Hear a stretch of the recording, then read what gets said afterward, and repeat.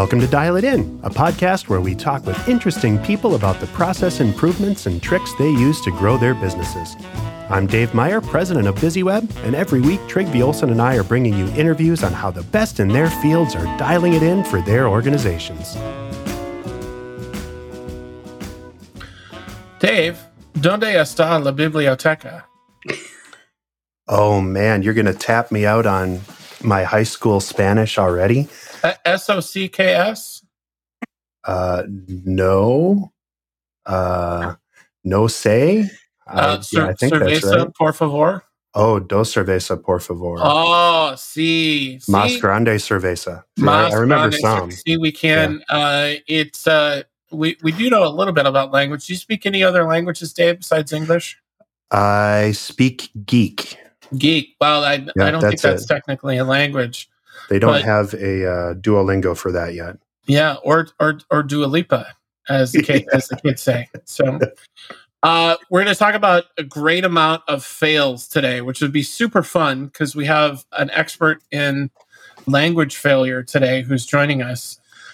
One of the things that we, as marketers, see all the time is the value of machine learning and how machines can make your life easier, and how things like ChatGPT is supposed to suddenly replace everybody, and AI is coming for your job and all this. But there's a couple of things where you just really can't skimp on actual labor.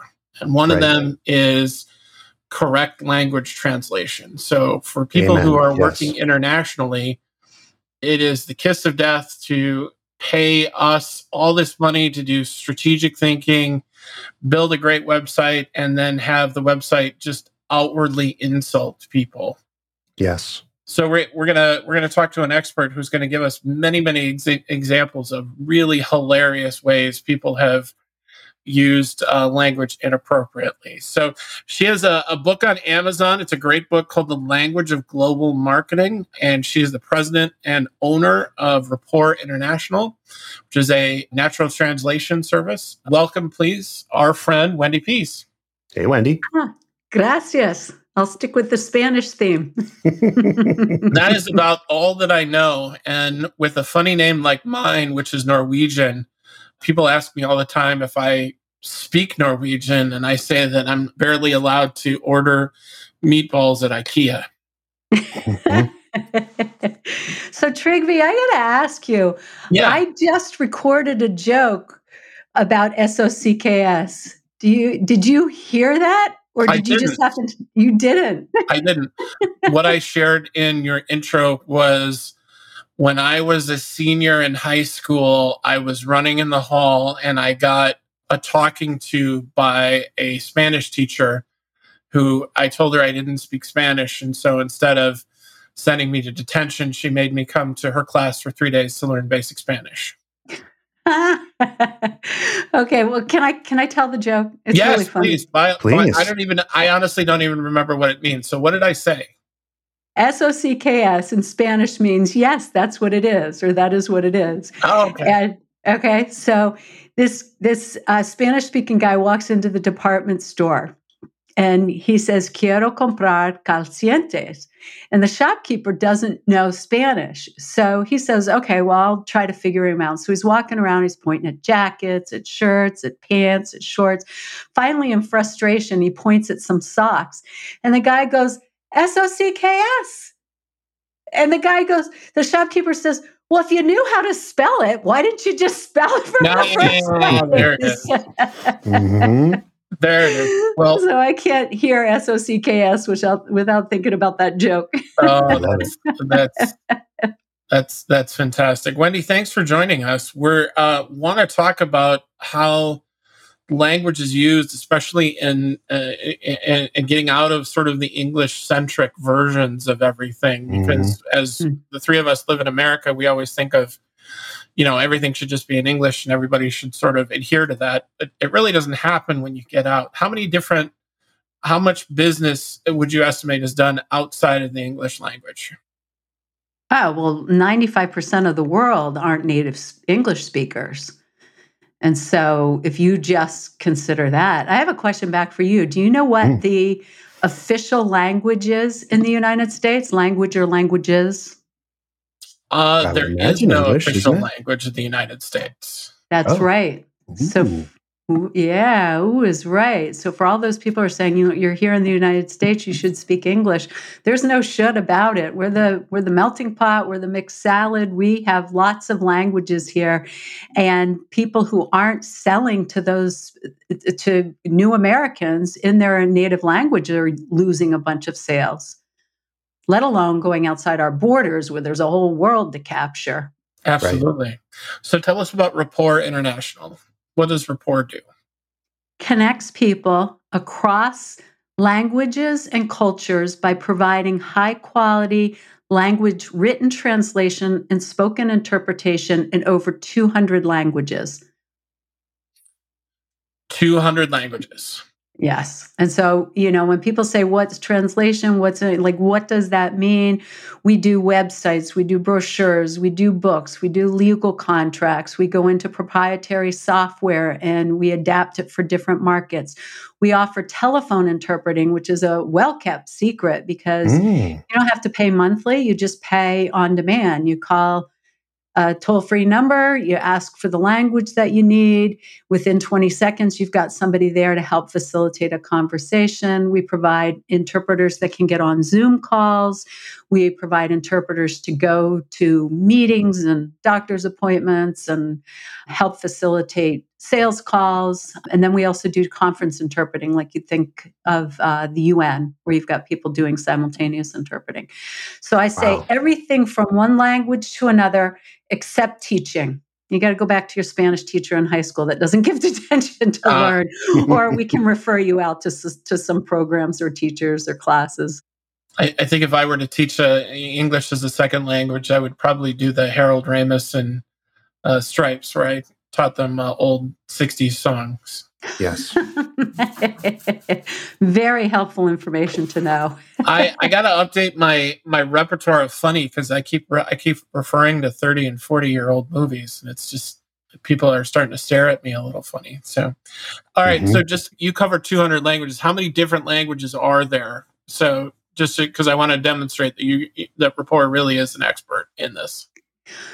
Well, we do a small fraction of the total number of languages. The total number of languages is about 6,000. What? Yeah, isn't that crazy?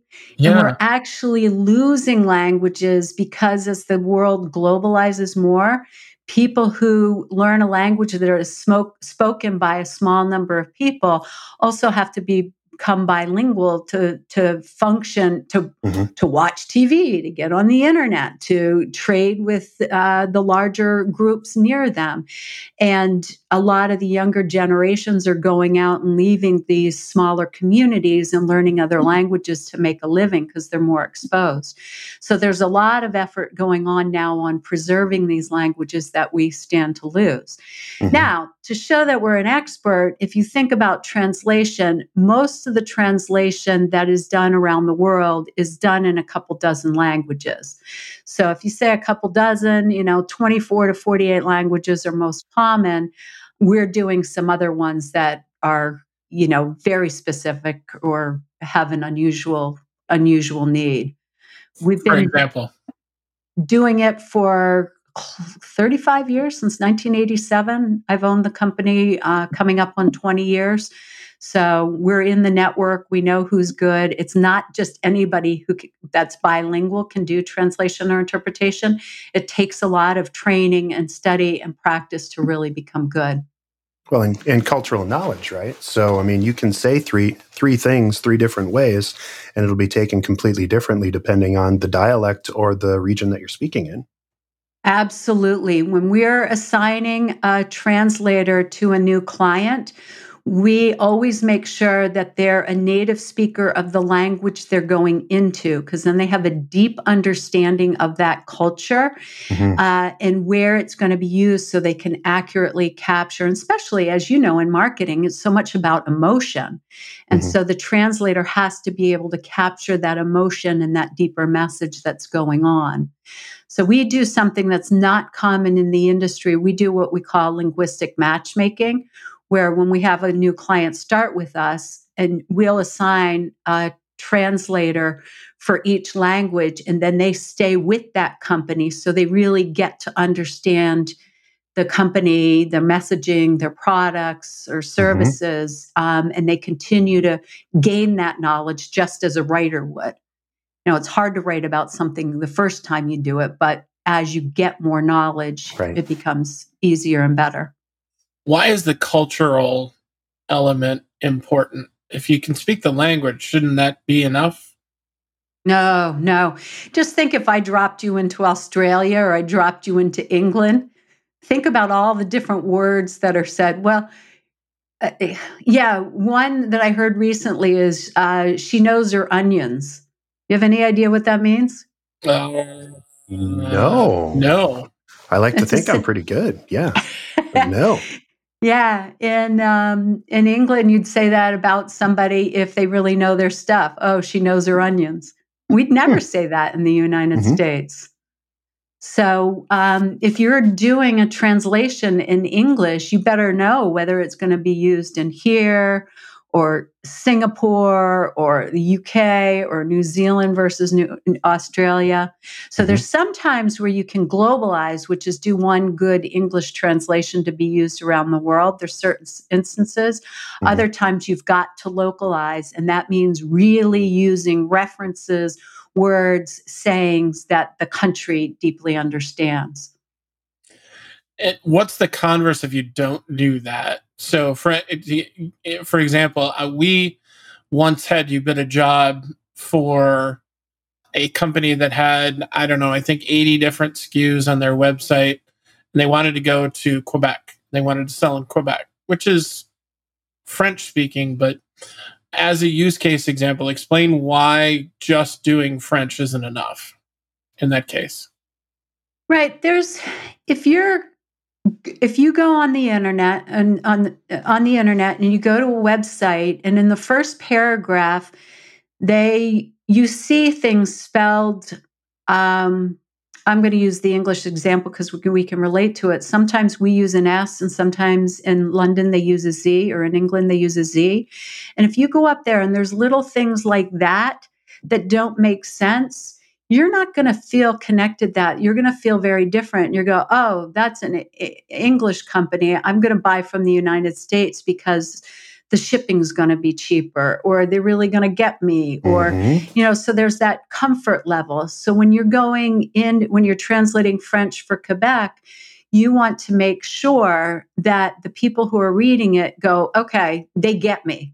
I'm going to stay here and I'm going to go through the buyer's journey on this website because they know the problem I'm trying to solve. They're giving me a solution and I know how to work with them easily enough. Got it. Okay. So, and you mentioned a couple of dozen basic languages. That's French, Spanish, Portuguese, Chinese, which I think Chinese is not a language. There's Mandarin. There's how many different dialects of So Chinese is a real interesting language. It's there's a lot of spoken dialects that you can't understand because they're very different. Yet there's only two forms of written Chinese. One is simplified Chinese and the other is traditional Chinese.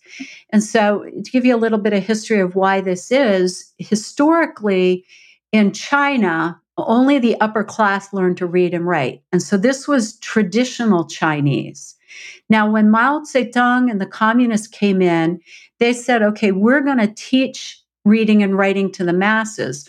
Well, the upper class left and they settled in Taiwan and other Chinese-speaking parts of the world, which retain traditional Chinese. Yet inside the borders of China, which were sealed off, they taught people simplified Chinese. So whenever somebody says, I need a Mandarin translation, I say, well, where's it going to be used? And if they say China, I know they're asking for simplified Chinese. And if they say someplace else, I know it's traditional Chinese, unless it's in the United States. Then we've got to dig a little bit deeper and find out what the subject matter is.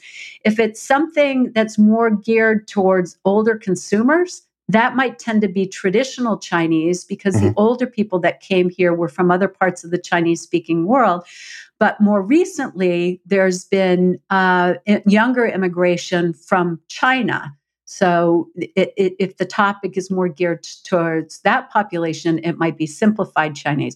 And sometimes we've had to do both, depending on where the company is targeting. So whenever we're working with a new client, we start with strategy. Where are you going to use it? Right. And so then we can make sure to pick the right language. That's fascinating. So would a traditional Chinese, simplified Chinese would be legible or readable in traditional, right? So the two would work back and forth. It's just kind of like British English or English traditional versus American? Or is that... Sorta? No, it's enough different that they simplified enough of the characters. There's like 30,000 characters in traditional Chinese and like 3,000 in simplified Chinese. And so it's the combination of characters that mean words. So that's why we still do the both. It's not as easy as saying traditional Chinese writers can understand simplified Chinese because it changed enough. Right. So my American insight, where I'm just thinking traditional Chinese is like saying thee and thou, is not active.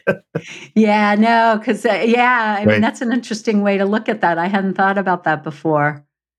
Yeah, but now it's different. It's very different. Right. Fascinating. When businesses come to you, what are some of the ways that they've realized that they need to present themselves in different languages?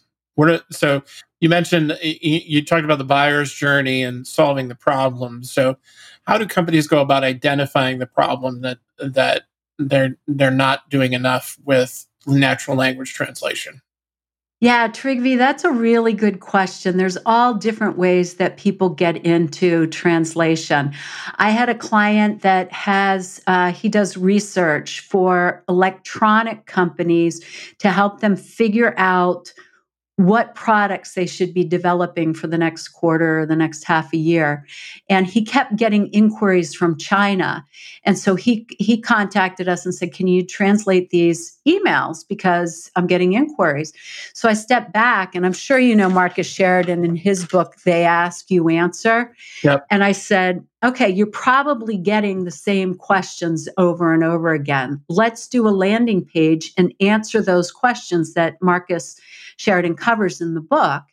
And then when people come in, you can send them that link and they can read about the information that they want to get.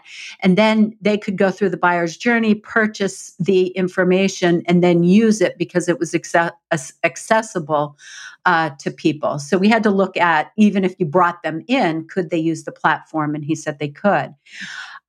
So that was one where he was paying attention to his metrics. He was paying attention and being responsive to inquiries. Another way that people become aware that maybe they should do some translation is that they're watching their metrics, and they can see that people are coming in. They've got inbound leads coming in from a certain geography. So we've done German translation for a company that saw that and said, hey, if we had a little German in there, we might increase our leads come in.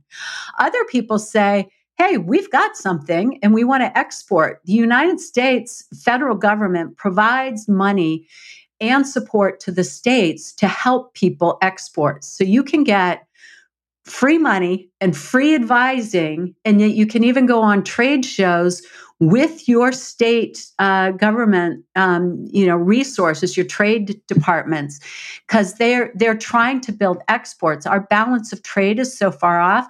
We import so much more than we export.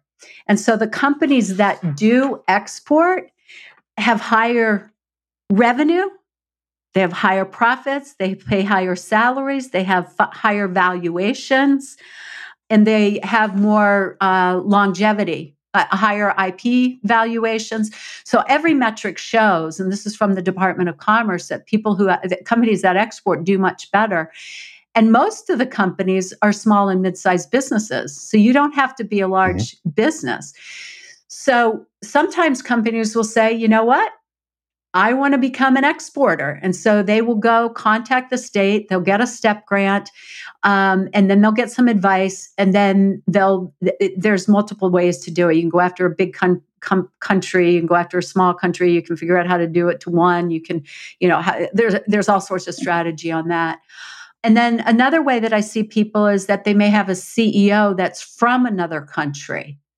And they're familiar with that culture and that language. So they say, okay, I'm going to export to that country because I already know it and have connections. And then they start branching out in geographies from there. So there's all different ways that people start. It really doesn't matter. And I'm happy to consult with anybody about how to test it and how to access STEP grants and resources in your state. Perfect.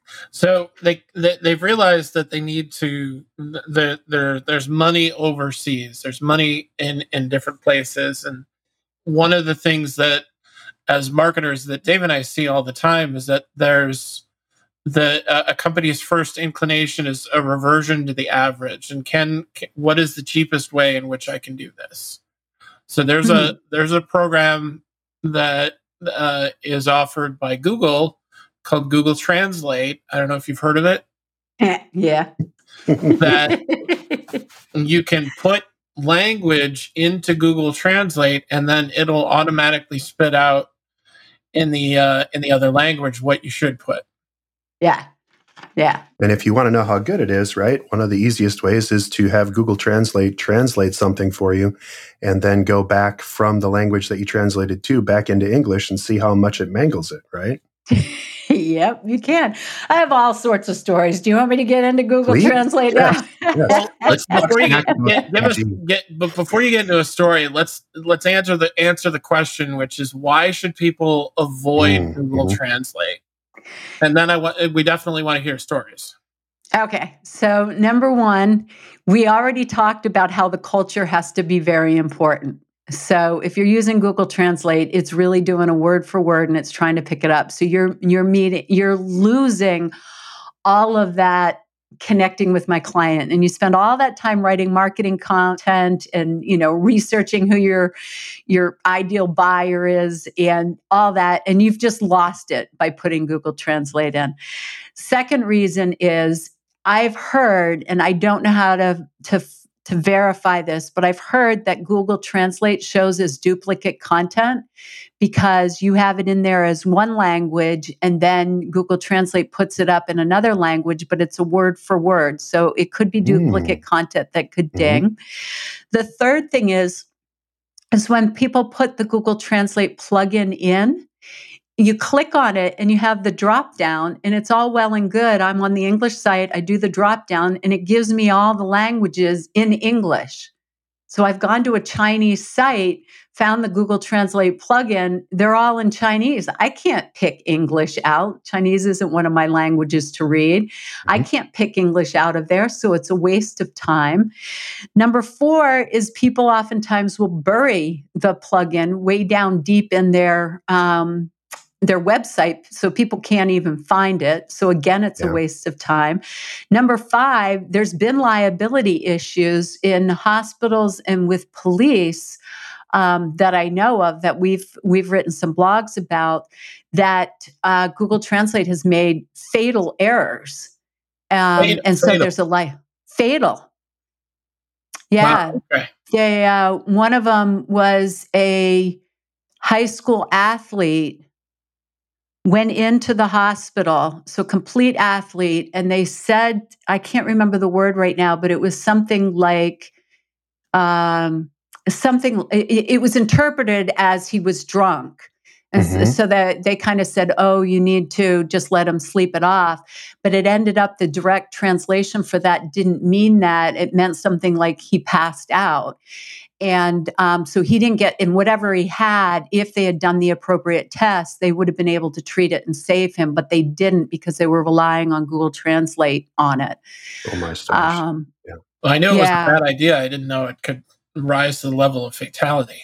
Yeah, I think it's only a matter of time, if it hasn't happened yet, that a lot of the governments are using the Google Translate plugin in because it's cheap or free.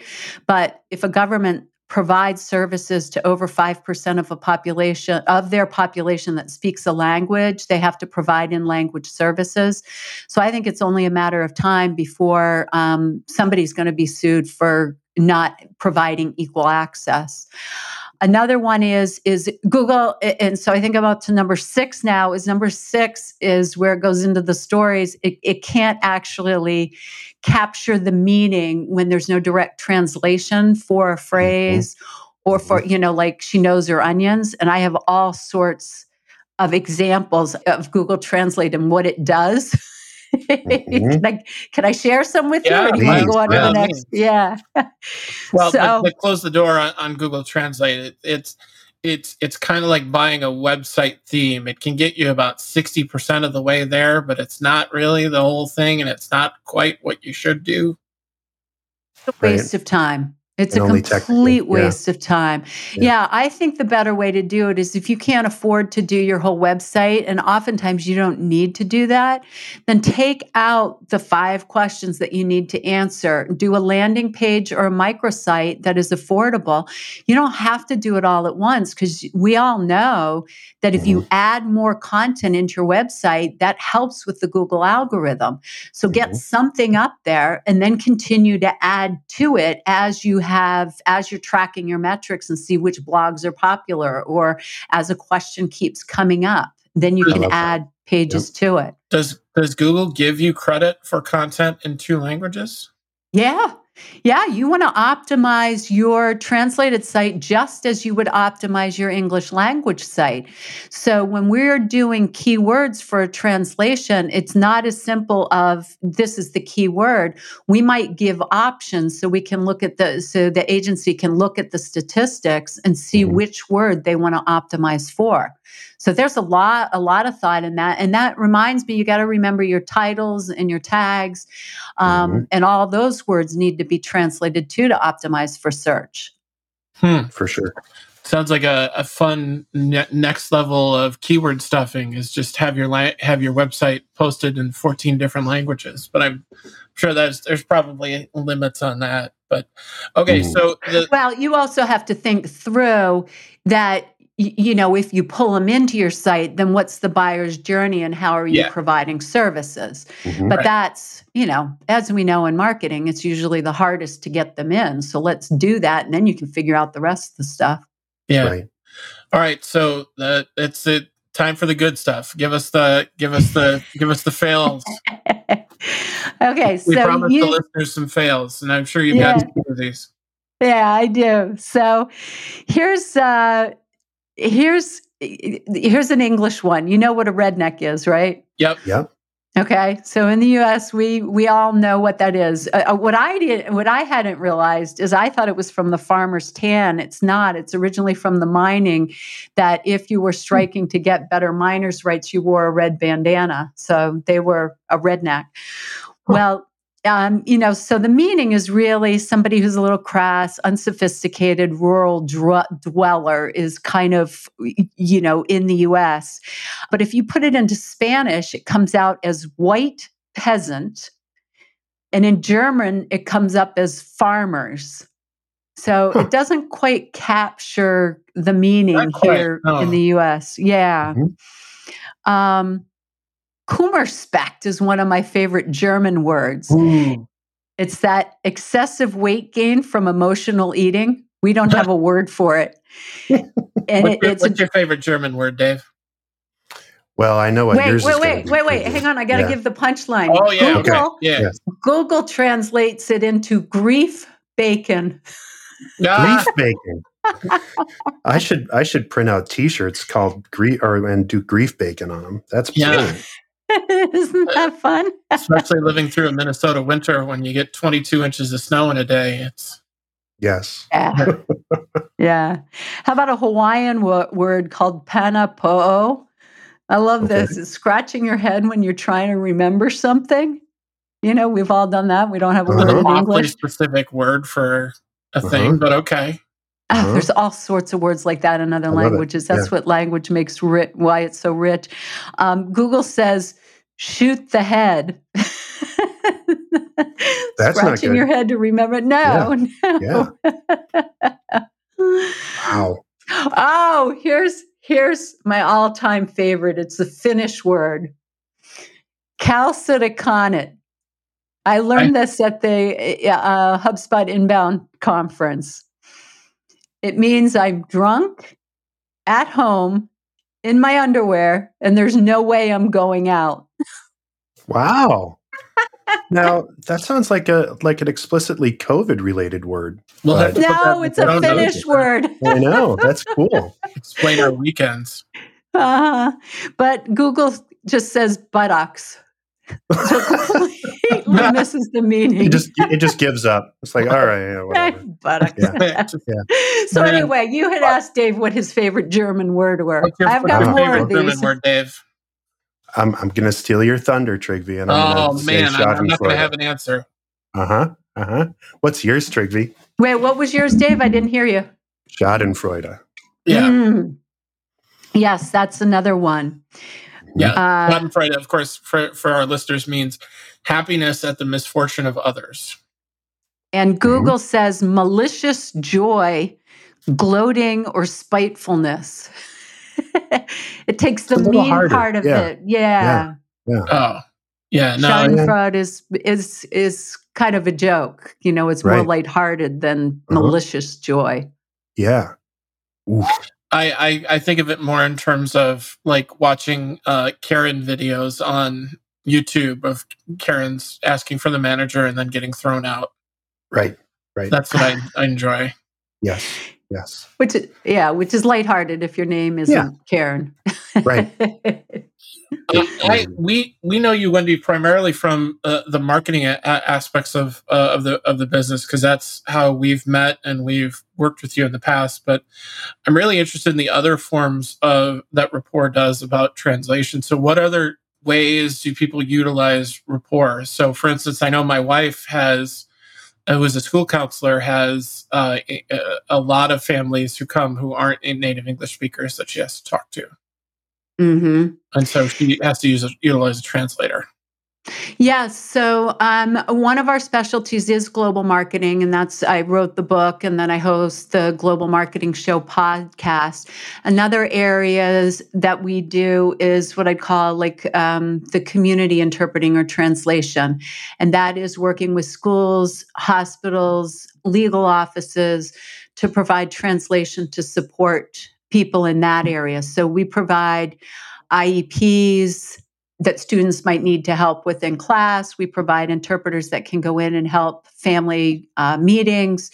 We provide interpreters that go out to all the major hospitals in Nebraska. We have a big presence there. And of course, we're in Massachusetts and we do it live interpreters. We do translation everywhere, telephone interpreting everywhere around the globe, because a lot of this is done, all that's done virtually. We also do legal contracts, technical. So that's all the community interpreting. So we do everything in there. And then we get into the technical side, so if people have user manuals, contracts, anything high, technology, localization of software, anything that has to be done high quality. That's what we do. You get an unsolicited email and you don't know whether you need to respond to it or not. Sure, pop it into Google Translate. If it's, send me $1,000, I'm in need, and from somebody you don't know, you delete that. If it looks like something to do with business, hey, take it the next step and see if you can build the business. So I'm just really fascinated by this. So if a company, I know this is a hard question to answer, but what does translation services cost a business? And I think there's two ways that I'd like you to answer that. Number one is, how much, generally speaking, does your services run? And number two, what's the sunk cost of not doing it? Okay, so yeah, the sunk cost of not doing it is you're leaving revenue on the table. Global companies on average, I think grow 20 to 30% faster than domestic only companies. And I went through the statistics before.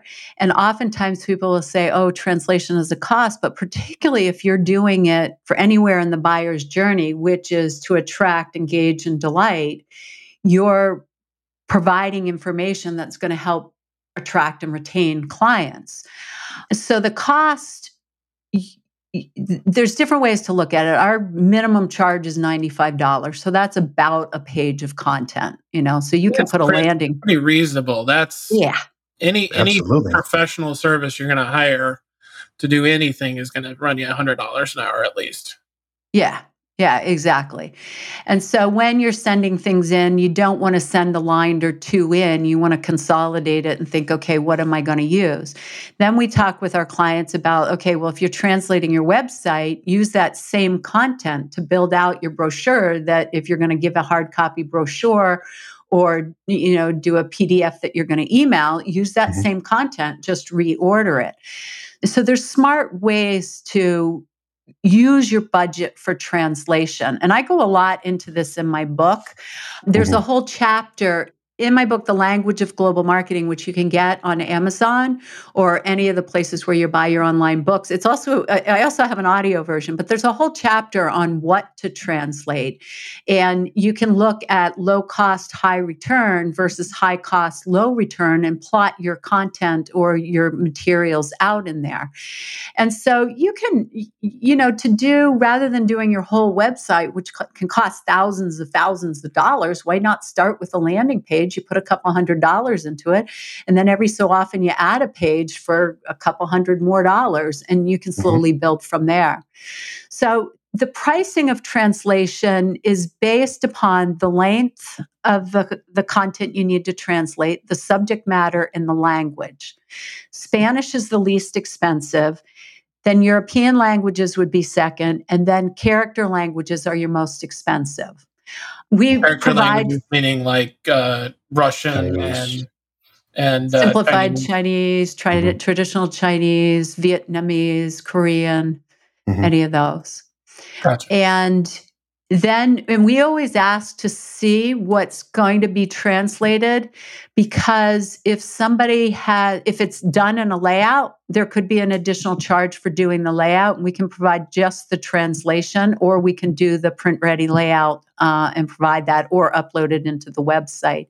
And then we look at the graphics, because if you learn two things from this is, don't use Google Translate for something that's important. And number two is, if you're a marketing person and you're building out images and graphics, don't embed the text, because if you embed the text, it's really hard to add translation to that. If you overlay the text, then we can just go in and drop it in and modify your image. This sounds like something that you can give a great example of. Lots of them. And we can handle it. It just costs more money because of how it was originally built. So what's an example of a client that came to you that had text embedded in their logo, and how did that fail in another language? I'm thinking of a certain lumberjack. You're thinking of a lumberjack? Yeah, you told me the story about the lumberjack once that translated into another language. Oh, I don't even remember that one. Refresh my memory. It was something about, in English, it was something about lumberjacks. And then when it got translated into another language, it got translated into something like burly homosexual. Oh, gentle giant. Yeah. Oh, that's hysterical.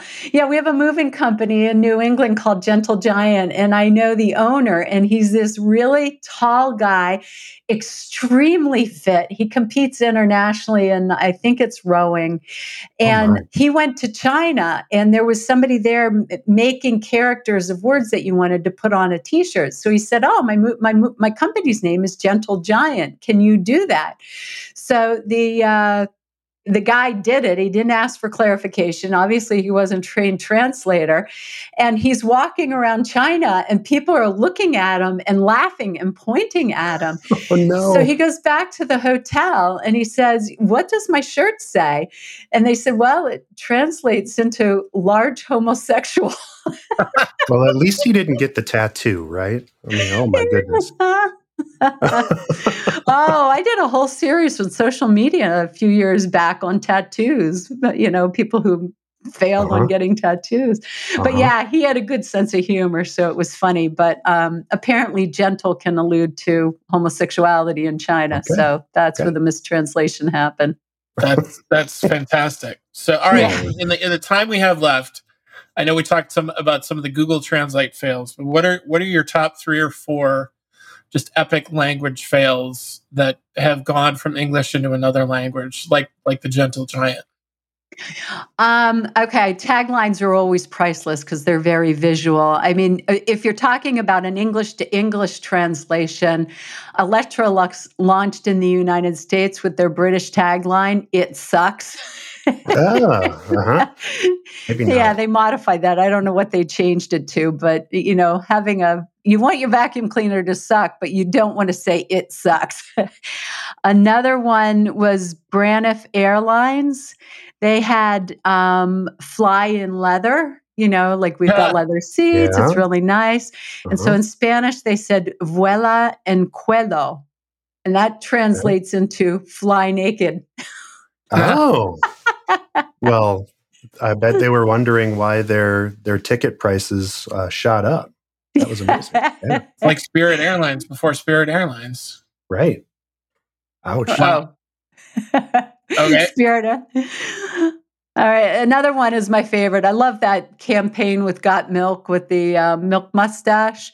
And somebody with high school Spanish or something translated into "ay leche," which is grammatically correct, but they didn't know the other meaning to "ay leche," which means "are you lactating?" Oh. So big And then with billboards the mustache, and then you put that over somebody's picture of somebody with the milk mustache. Are you lactating? Big billboard in Southern California. "Are you lactating?" with the milk mustache. Oh my. Wow, that escalated quickly. Yeah. So if anybody hears any more, I have a running list of them. So please send them over to me. I get a real kick out of them. And you post them on social media too. So that's a great way to follow along if you're interested in learning more about translation, is to follow you on social medias. Oh, absolutely. Yeah. You can look for me, Wendy Pease, translation expert. I'm on all the social medias quite a bit. If you want a free chapter of the book, The Language of Global Marketing, you can go to my Linktree account. It's got a free chapter of book, link to buy the book, podcast, all my social medias. And so it's just Linktree, linktr.ee/Wendy Pease, WENDY, P as in Peter, EASE. And it has all my links there. And you guys know about Linktree, right? Oh, yeah. Yeah. And if I wanted to buy the book, I could find it on Amazon? You can find it on Amazon. Yep. And if you Language of buy the Global book and you read it and you learn one thing, please leave me a review. I've started doing that for all authors now because it really, really does make a difference on helping the book get found and getting feedback. So give me your honest feedback. There's a 5-star review, Wendy, from me on Amazon for your book. Yay! I think me too. I do remember that. If not, I'll put one in. Well, Wendy, thank you for joining us, and tell us the website one more time. So if people need your help, they can hire you to help them make a little bit more money overseas. Thank you. Happy to do a free consultation with anybody anytime. Our website is Rapport Translation. So it's like the French word rapport, RAPPORT, and then translations.com. And we have tons. If there's anything you want to learn more about, you can go in. We have a whole learning center and a search bar there. You can search for anything and learn a ton more.